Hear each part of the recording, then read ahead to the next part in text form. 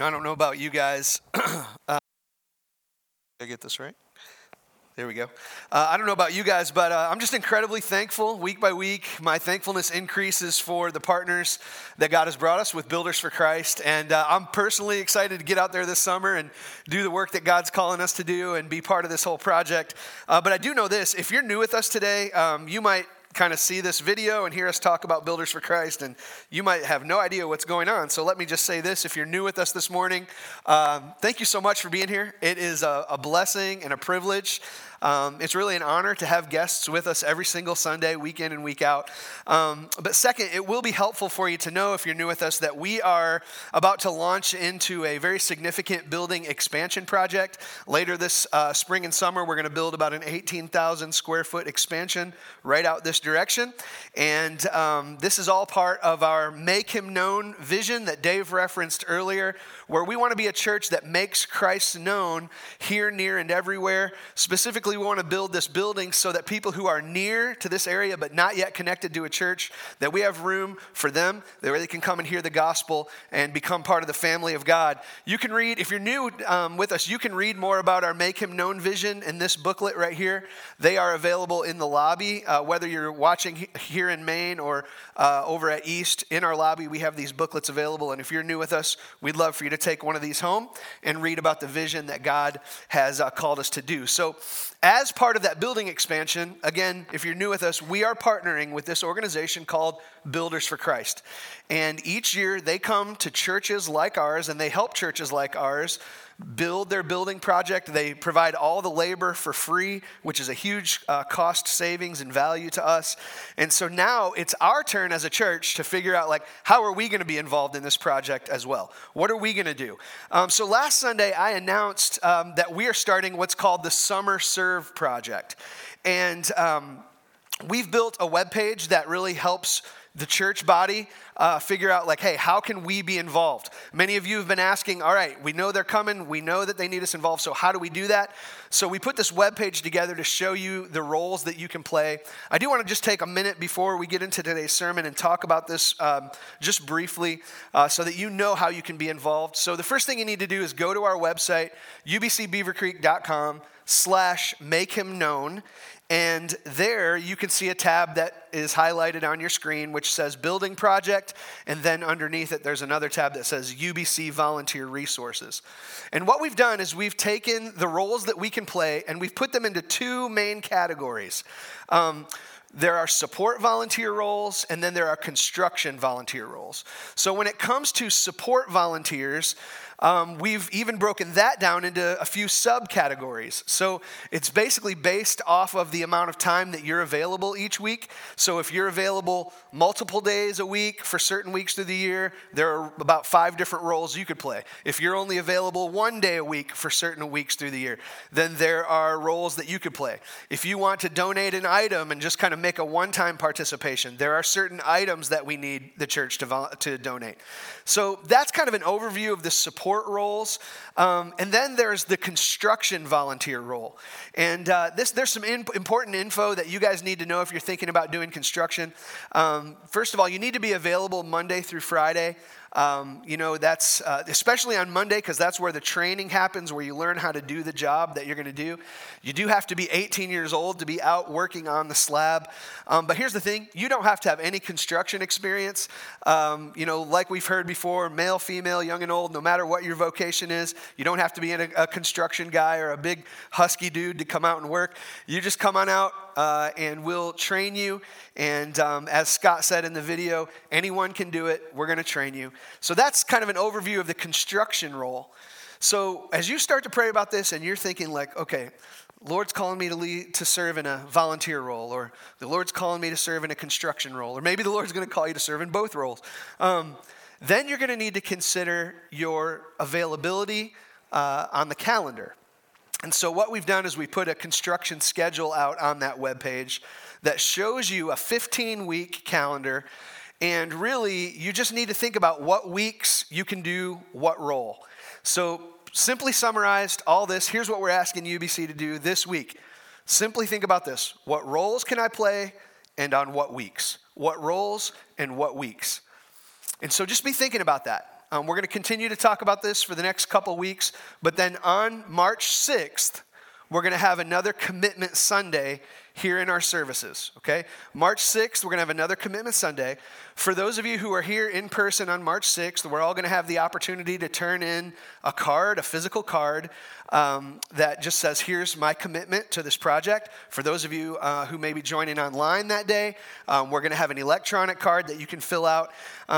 And so we all kind of pitch in and participate. So for me, I'm just more and more excited about this. I'm not a construction guy, but I'm going to sign up for construction in May and hopefully be a part of it later on in the summer as well.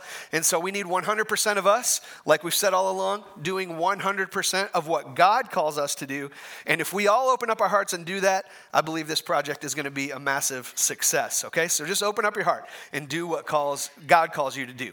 Now, all that being said, let's jump into our sermon for today. Let's look at the book of Acts. So if you have your Bible, open it up to Acts chapter 2. Acts chapter 2. So this is week 5 in what's likely going to be about a 2-year study for us through the book of Acts. We have covered some really good ground in this study already. It's been exciting for us. So let me just kind of summarize where we've been so far. What's happened so far is that the Lord Jesus has died, been resurrected from death, and he has ascended to heaven. But before he ascended to heaven, he ministered to his disciples and he gave them some specific instructions.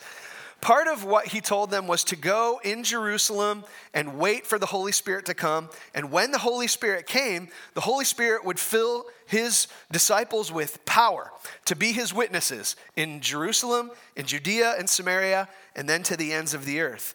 All right, and so the disciples, what did they do? After Jesus ascended to heaven, they actually obeyed Jesus. They went back into Jerusalem and they waited. While they were there, the time came for the season of Pentecost, which is one of the Jewish festivals, right, where Jews from all around the surrounding regions, they travel into Jerusalem for this festival. And at Pentecost, these, the disciples were praying, and on that day, the Holy Spirit came. And supernatural things happened to the disciples that day. They heard something supernatural. They heard the sound of a mighty rushing wind when the Holy Spirit came. They saw something supernatural. They saw what appeared to be tongues of flaming fire. They spoke something supernatural, where they spoke in languages that they had never spoken before, but people who spoke those languages from the other regions who had come to town, everyone could hear in their own language.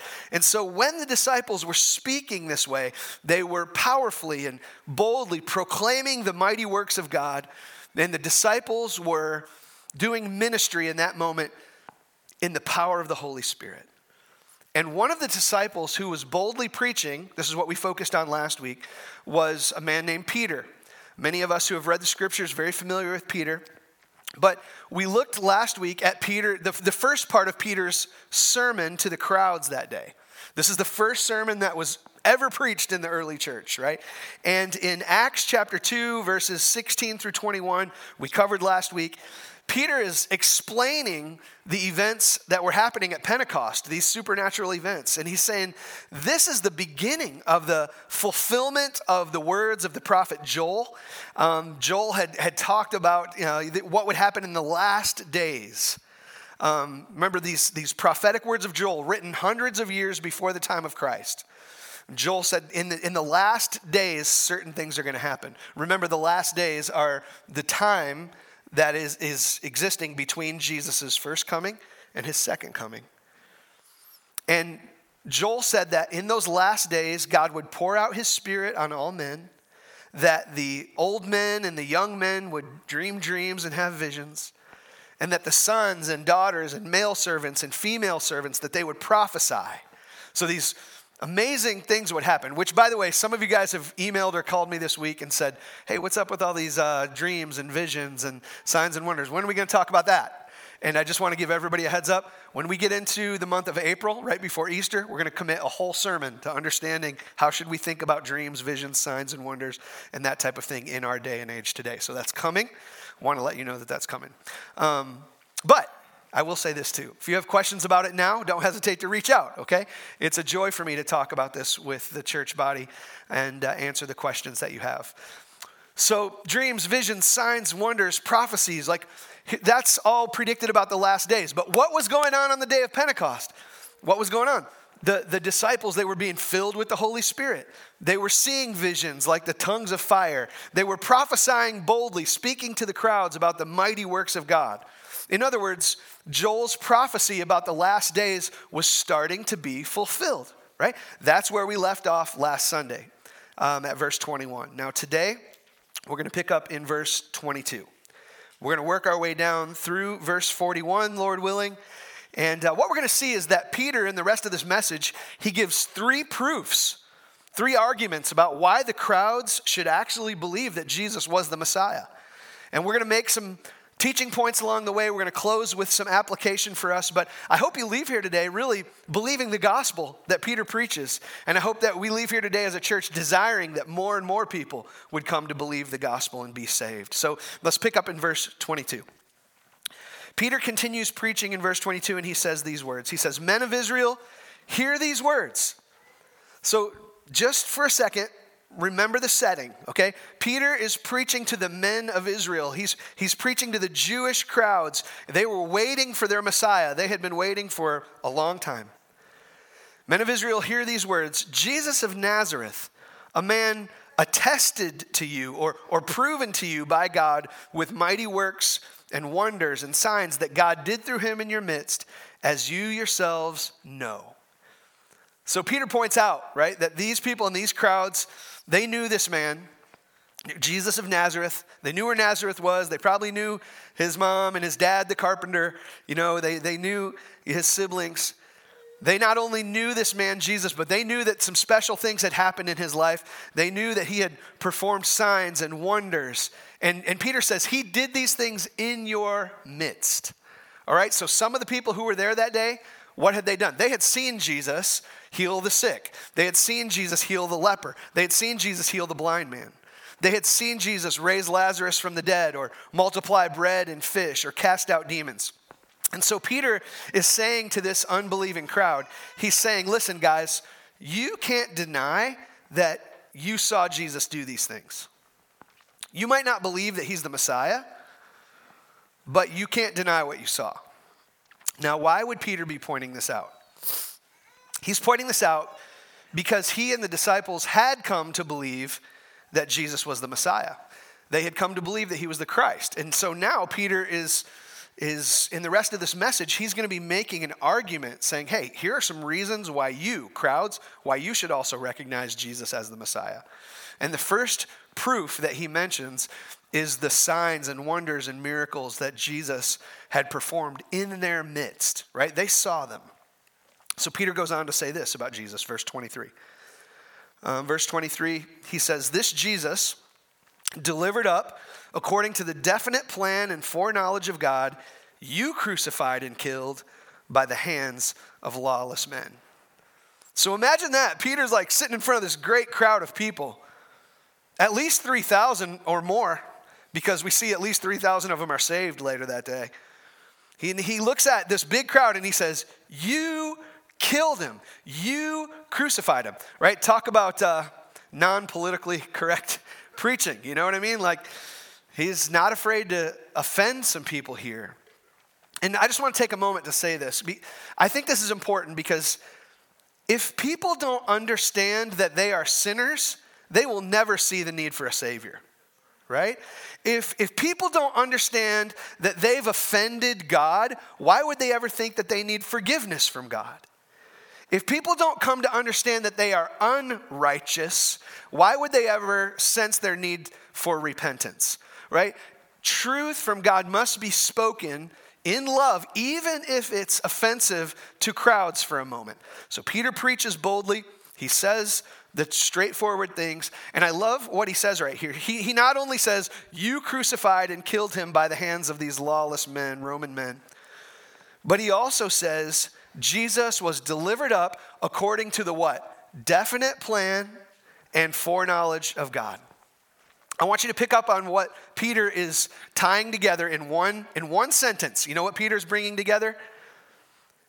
God's sovereignty, man's responsibility. One sentence. In our culture, we tend to wonder, like, how can God's sovereignty and man's responsibility go together? How does that work? Peter's saying, in one sense, they go together, right? Yes, Jesus died for sins. But he died for sins, our sins. He died for them according to God's plan. So I don't want anybody in this room to be confused. When we look at the death of Christ on the cross, we need to understand this. Jesus' death was not God's plan B. Jesus' death was not God's reaction because he didn't see Adam and Eve sinning in the garden and he just had to figure out a contingency plan afterwards. It wasn't an afterthought, right? God intended to save sinners through the death of Jesus from the beginning. For his glory and for his purposes, it was part of his plan. So Peter says, you killed Jesus and it all happened according to God's plan. Then he says this, but God raised him up, verse 24. God raised him up, loosing the pangs of death because it was not possible for him to be held by it. So Peter continues, right? He's calling the Jews to believe these proofs about the Messiah. He says, first, believe that he was the Messiah sent from God because you saw the miracles. He did them in your midst. Now he's saying, believe that Jesus was the Messiah, the Christ, because why? Because God raised him from the dead, right? So Peter starts to emphasize the resurrection of Christ, and this is important because as we go through the book of Acts, you're going to see that when people preach the gospel in the book of Acts, they emphasize the resurrection a ton, right? We tend to emphasize the cross, and rightly so, but also we're going to see the apostles emphasize the resurrection. We need to emphasize the resurrection in our gospel presentation as well. We'll get to that as we go on through the book of Acts. But here Peter says, God raised him from the dead. It was not possible for him, Jesus, to be held by it, death. Why does Peter say it wasn't possible? Why would Peter say it that way? It wasn't possible for death to hold him. We're going to see this in the next few verses, verse 25 and following. Verse 25, Peter says, here's why it's not possible. For David says concerning him, so part of why it's not possible has to do with things that David said. Remember David, king of the Jews, king of Israel in, hundreds of years before the time of Christ. Peter is about to quote something from David in the Old Testament scriptures. These Jewish crowds held David in high regard. Peter is now going to quote words of David from Psalm chapter 16, verse 8 through 11, which says this. I saw the Lord, right? These are David's words. I saw the Lord always before me, for he is at my right hand, that I might not be shaken. Therefore my heart was glad and my tongue rejoiced. My flesh will also dwell in hope.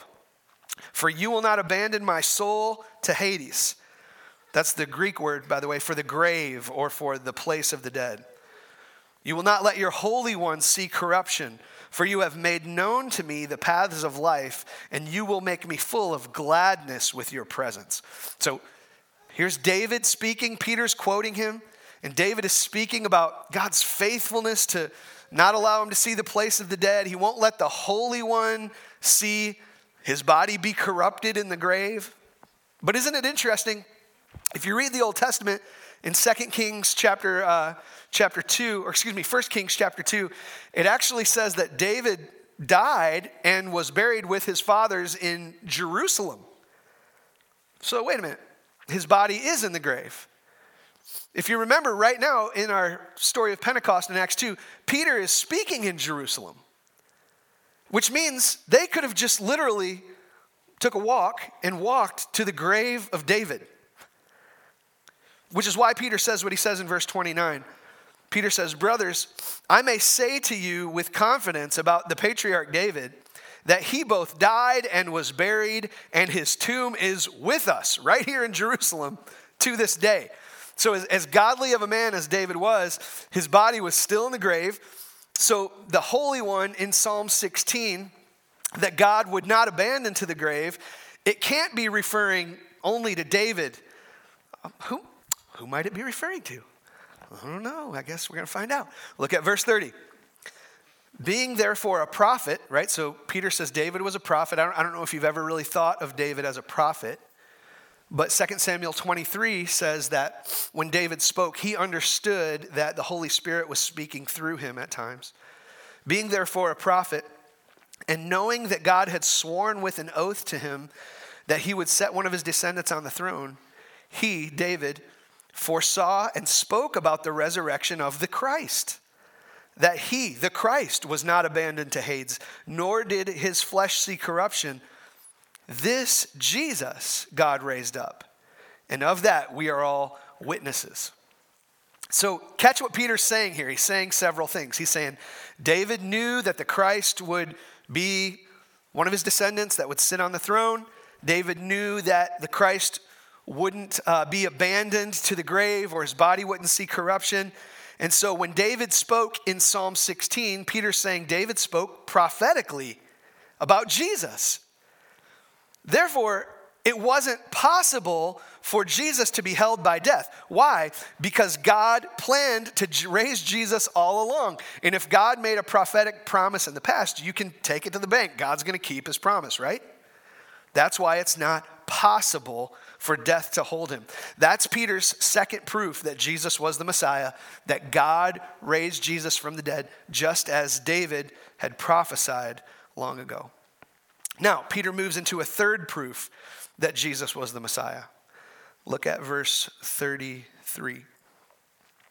Verse 33 says, being therefore exalted at the right hand of God. So he's speaking about Jesus now, being exalted at the right hand of God. Remember, Peter and the other disciples, they saw him ascend into heaven, where he's now seated at the Father's right hand. Being exalted at the right hand of God, and having received from the Father the promise of the Holy Spirit, he has poured out this, talking about the Holy Spirit. He has poured out this that you yourselves are seeing and hearing. Right, so that's what was going on at the day of Pentecost. Jesus had been exalted to heaven. Now he's pouring out his Holy Spirit, and all the people that were hearing this, they're, and seeing these things, they're seeing the exalted Christ do the mighty work that was being done there at Pentecost. It says in verse 34, for David did not ascend into the heavens, but he himself says, the Lord said to my Lord, sit at my right hand until I make your enemies your footstool. So again, Peter is quoting David from the Psalms, this time from Psalm 110, verse 1. And Peter is saying, even David back then said things like, the Lord, meaning God the Father, said to my Lord. So David recognized that he himself had a Lord who was not necessarily God the Father. Right? Even King David understood that the Messiah would be his Lord. The exalted Messiah would even be greater than David. So Peter starts making these things, and now he drives home his point. Verse 36, this is where it starts to get straight to the point.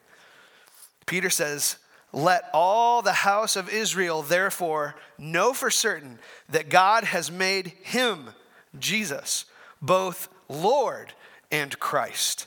Who? This Jesus that you have crucified. God made Jesus both Lord and Christ. The word Christ in the original Greek language is the word Christos. And it really means anointed one sent from God. So when you think about the life of Jesus, what do we remember happened to Jesus at Jesus' baptism? At his baptism, a voice came from heaven, and God the Father said, this is my beloved Son, in whom I am well pleased. The Holy Spirit descended like a dove upon Jesus, and at that time, he was recognized as God's anointed one, the Christ.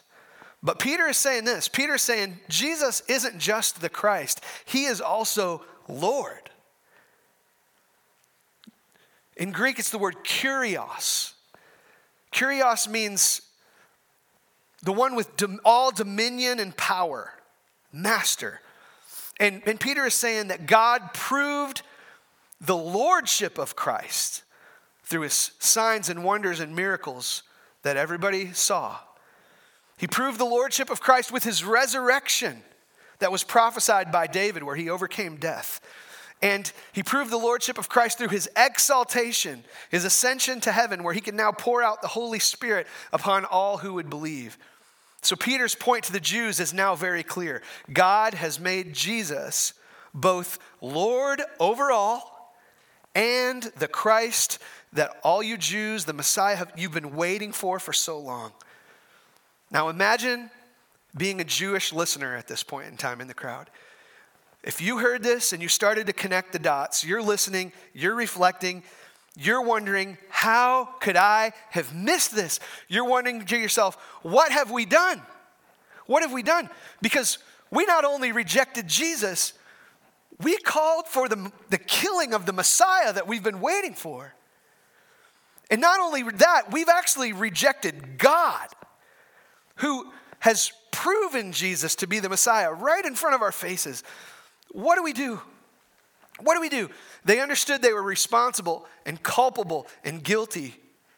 And verse 37 says, now when they heard this, they were cut to the heart. Peter had just preached a sermon. And isn't it true that sometimes the preaching of the gospel, sometimes the preaching of the truth comforts your soul. Other times it cuts your heart open. So, preaching isn't just about getting our heads filled. Preaching is about God getting our hearts open. And sometimes God has to cut us open in order to clean us out and heal us up. And that's exactly what happens to this crowd. And so they said to Peter and the rest of the apostles, brothers, what shall we do? They're guilty, they're ashamed, they're putting things together. They realized what they've done. And Peter said to them, here's what you do. Repent and be baptized, every one of you, in the name of Jesus Christ, for the forgiveness of your sins, and you will receive the gift of the Holy Spirit. So they hear the truth, they ask what to do. Peter tells them the truth. He tells them what to do. You need to repent. See, coming to salvation starts with repentance. Repentance is having such a serious change of mind that it changes your behavior. So it's a serious change of beliefs that it changes your behavior. You once believed one way about God and your sin, but your eyes get opened and your mind changes. And your mind changes so strongly that you change the way you live. It leads you to turn away from your sinful behaviors, and now it causes you to turn to God and pursue righteous behaviors. So Peter says, you want to know what to do? You need to start with repentance and then be baptized. Peter tells them, be baptized. You see how baptism is so closely connected to repentance? It's this initial behavior that changes because your mind has changed. Baptism is the initial outward action of the initial inward heart change. Baptism. Peter says, repent and be baptized for the forgiveness of sins. Now, over the years, I want to address this because over the years, many people have come to me quoting this verse, asking questions like, hey, is this verse saying that my sins are only going to be forgiven if I get baptized? Is it baptism that forgives my sins? Kind of seems like that when you read this at first, doesn't it? Some churches do teach this way. This is called the doctrine of baptismal regeneration, that you are saved, forgiven of your sin, and have new life in Christ only when you've been baptized. So people who teach baptismal regeneration, they'll quote this verse and they'll say, this verse says, be baptized for the forgiveness of your sins. And so to them, the word for means to receive. Be baptized to receive the forgiveness of your sins. But here's what you need to know, and this is why it's important to study the Bible well. Here's why we reject this baptismal regeneration idea. It's because in the Greek language, the word for is the word eis. E-I-S. It means because of, not to receive. So imagine it's Olympics time, right? Imagine that, you're performing at the Olympics. You got first place in some event. I come to you on the podium. I hang a gold medal around your neck, and I say to you, be awarded for your performance. I would not mean be awarded to receive your performance, right? That wouldn't make any sense. I would mean be awarded because of your performance, right? For means because of. So when Peter says be baptized for the forgiveness of your sins, he means be baptized because of the forgiveness of your sins. He's not teaching baptismal regeneration. We all need to be 100% confident about that. And he says in verse 38 that when they've repented and had their sins forgiven, they will receive the gift of the Holy Spirit. Verse 39, for the promise, the Holy Spirit, is for you and for your children and for all who are far off. Hey, that's us, right? Like, I don't know about you, but I'm glad I've received the Holy Spirit. Amen? All right? This promise is for us even. Everyone whom the Lord our God calls to himself. Praise God, he's called me to himself. Praise God, he's called, us to himself if you're a believer today. And with many other words, he bore witness and continued to exhort them, saying, save yourselves from this crooked or perverse generation. And so those who received his word and were baptized, and there were added to that day about 3,000 souls. 3,000, you guys? Can you imagine that? Seriously. There were like 120 apostles doing ministry. That would be like the amount of people here at UBC Maine right now going out doing ministry. Something happens to the crowd and suddenly, boom, 3,000 people saved. Amazing. Let me share with you something about this great harvest of souls that was saved on the day of Pentecost. Remember, like we talked about last Sunday, the Pentecost was part of the Feast of Weeks. And the Feast of Weeks was one of those pilgrimage festivals where Jews from all around traveled in to the temple in Jerusalem because when they came in, they were to make first fruits offerings of different types of harvests. And so the first fruits that were offered on the Feast of Weeks, it was actually from their harvest of wheat. Right? So people are coming in because they want to, make their offering from their harvest. I want you to kind of catch the picture of what's going on here. People were at Pentecost due to a harvest of wheat. God wanted to make Pentecost a harvest of souls. They came to give the first fruits of their crops. God wanted to have them be the first fruits of the church. You get what Pentecost was for? They came for one reason. God had them there for a different reason. And listen, you may have come to church today for one reason, but God might have you here for a totally different reason. You may have come here today to check out this church. Maybe God has you here to check out your heart. You may have come here today to appease your spouse or a friend or a neighbor.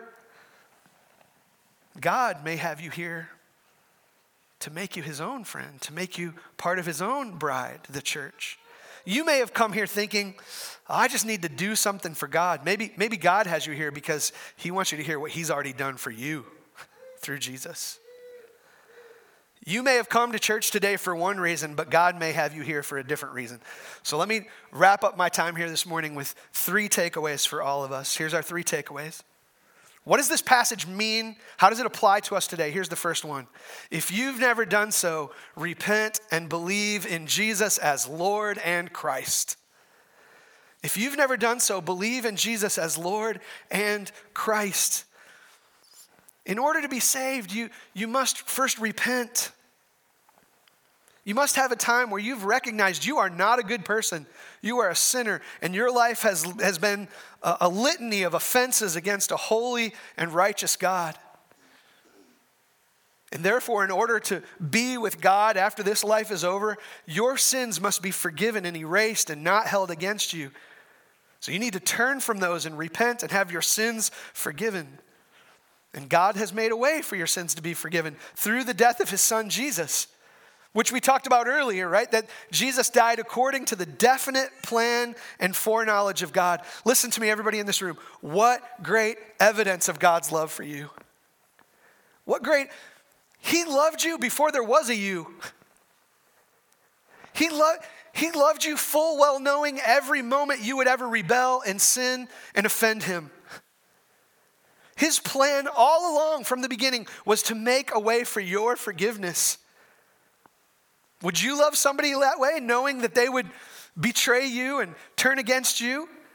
Would you give your life for them, knowing that they would live? Most of us probably would not. So our God is what? Our sovereign God is absolutely in control, and he is absolutely full of love for sinners like you and like me. What a great Savior. You need to remember today, he is the Christ. He's the Savior, the anointed one sent from God to be your Savior, the Savior of sinners. And I want to say, he'll save you no matter who you are. No matter what is in your past, he will save you. But you also need to recognize this. He's not just Christ. He is also Lord. He is the exalted one, sovereign over all that there is. So whether you bow the knee of your heart to him today or not, you need to know this. You will one day bow your knee to him and recognize him as Lord. You can do it today for salvation, or you can do it at judgment for damnation. But one way or another, we will all recognize Jesus as Lord. He is Lord in Christ. Believe in him today. Second takeaway for us. If you've never done so after believing, then you need to be baptized. If you've never done so today after believing, then you need to be baptized. You know, some of you, today, maybe your eyes might be open and you would say, you know what, today is my day of repentance. Today is my day of belief. Well, you need to know this. Your next step is to be baptized. And you need to go public with your faith and say, I'm with Jesus, Jesus is with me, and I'm unashamed to let the world know. Some of you might have questions about baptism, and you want to know a little bit more about it before you take that step of baptism, and that's totally understandable. And I want you to know this. This is part of why once a quarter throughout the year, we offer something very simply titled our baptism class. A 1-hour class that we would love to talk with you. Some of the families in this room right now have been to the baptism class with their children, with their fiancés, with people that they love and know. Our next baptism class is coming up on March 6th. We would love to have you. Sign up online. Come to that class, get your questions answered, and if you leave that class and you're like, all right, I'm ready to be baptized, our next baptism Sunday is going to be on Easter Sunday. What a great day to celebrate new life in Christ, right? Amazing. Some of you have believed before, maybe even long ago, but you still haven't been baptized. You haven't been baptized after believing. And last night, I was just praying for you, like, why not? I really want you to answer that question in your heart, like, what is holding you back? Maybe it's fear. You're afraid of being in front of people, afraid of what other people might think. Maybe it's pride. You've been a Christian for a long time. You've been doing ministry. You might be a little embarrassed if people see that you've waited this long to be baptized. Maybe it's expectations. You're thinking to yourself, oh, I've just got to be this good enough, godly enough person, and then I'll be worthy of baptism. You know, here's what the Lord was showing me last night. You know what all those excuses have in common? You. Here's what I want to say, guys. Baptism is not about you. Baptism is about God being magnified. Baptism is about the Jesus who saved you and him putting his grace on display through you. So I've been thinking about this week a lot and just praying like, Lord, maybe you'll move somebody who's been waiting for a long time finally to be baptized. In fact, I think the only good reason that somebody might not be baptized is because they're not saved. What other good reason is there? then maybe, honestly, maybe that's just what some of you are dealing with. Maybe you've held off on baptism because you're not sure if you're really saved. And if last night I was just praying for you too, like, Lord, maybe there's people in our church who they wrestle with whether or not they're born again. I believe that the Lord wants you to settle that in your heart once and for all. And if you want to talk about that, I would love to talk and pray with you about it. But if you've been giving some other excuse, I just encourage you to follow Jesus' example. Obey the scripture's clear commands. Jesus is Lord. He has made his will clear. So obey Jesus, Savior and Lord, and be baptized. Last takeaway. Would you join me in asking the Holy Spirit to bring a fresh harvest of souls through the ministry of our church? Would you join me in praying for that? Guys, think about the day of Pentecost. 3,000 people saved in one day. I mean, that's just amazing to me. Like, can you imagine doing that many baptisms like in one day?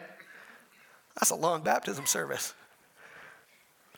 I know I joked about this last week a little bit, but I'm telling you, I really think that some of today's Christians, maybe some of us who are here this morning in UBC, I think some of us would have really struggled on the day of Pentecost. And you know who would have been the strugglers? It would be the people who, man, they just really like a small church. The people who always assume big churches are bad churches. The people who grumble when the church grows because I don't know everybody and not everybody knows me anymore. And guys, I guess I just want to say, at Pentecost, you know what happened? The church went from 120 to 3,000 in one day. That's a lot of rapid growth. That's a lot of new faces. But you know what else that was? That was a mighty move of God the Holy Spirit. So how do you deal with it when the church is growing and you feel a little bit uncomfortable? Here's how you deal with it. You remember that like baptism, salvation and the growth of the church, unchurched and dechurched people coming back to the Lord and joining us here, you got to remember, that's not about you either. What would you do if God brought 3,000 unchurched, dechurched people to UBC overnight? What would you do? I hope we would celebrate it as a mighty move of God. Whether it's 3,000 or 3, right? Like, I want to pray for a fresh movement of salvation in our church. All right, so our lost kids, our lost family members, our coworkers, our neighbors, local college students in this area, people who gave up on church a long time ago, seekers and skeptics, guys, may they believe the message of the gospel of Jesus as Lord and Christ, and may the Spirit of God move to bring a fresh harvest of souls. Let's pray. Lord, thank you for your word again. And as the crowd said to Peter, what must we do? Thank you that your word cuts our hearts open sometimes. And Lord, I do pray that you would grow us as a church to move past a desire for information and to move to a readiness for transformation. Lord, would you cut our hearts open as believers, that we would be open and receptive to whatever your Holy Spirit is speaking to us. And Lord, would you use the preaching of the word, whether it's from this pulpit or in the conversations in our workplace or our homes or through the witness of social media or some other means, would you, Lord, use the proclamation of the gospel among the people of UBC to reach those who are far from you. We ask that you would do it for your name's sake and for your glory. Use us to that end, Lord, I pray in Jesus' name. Amen.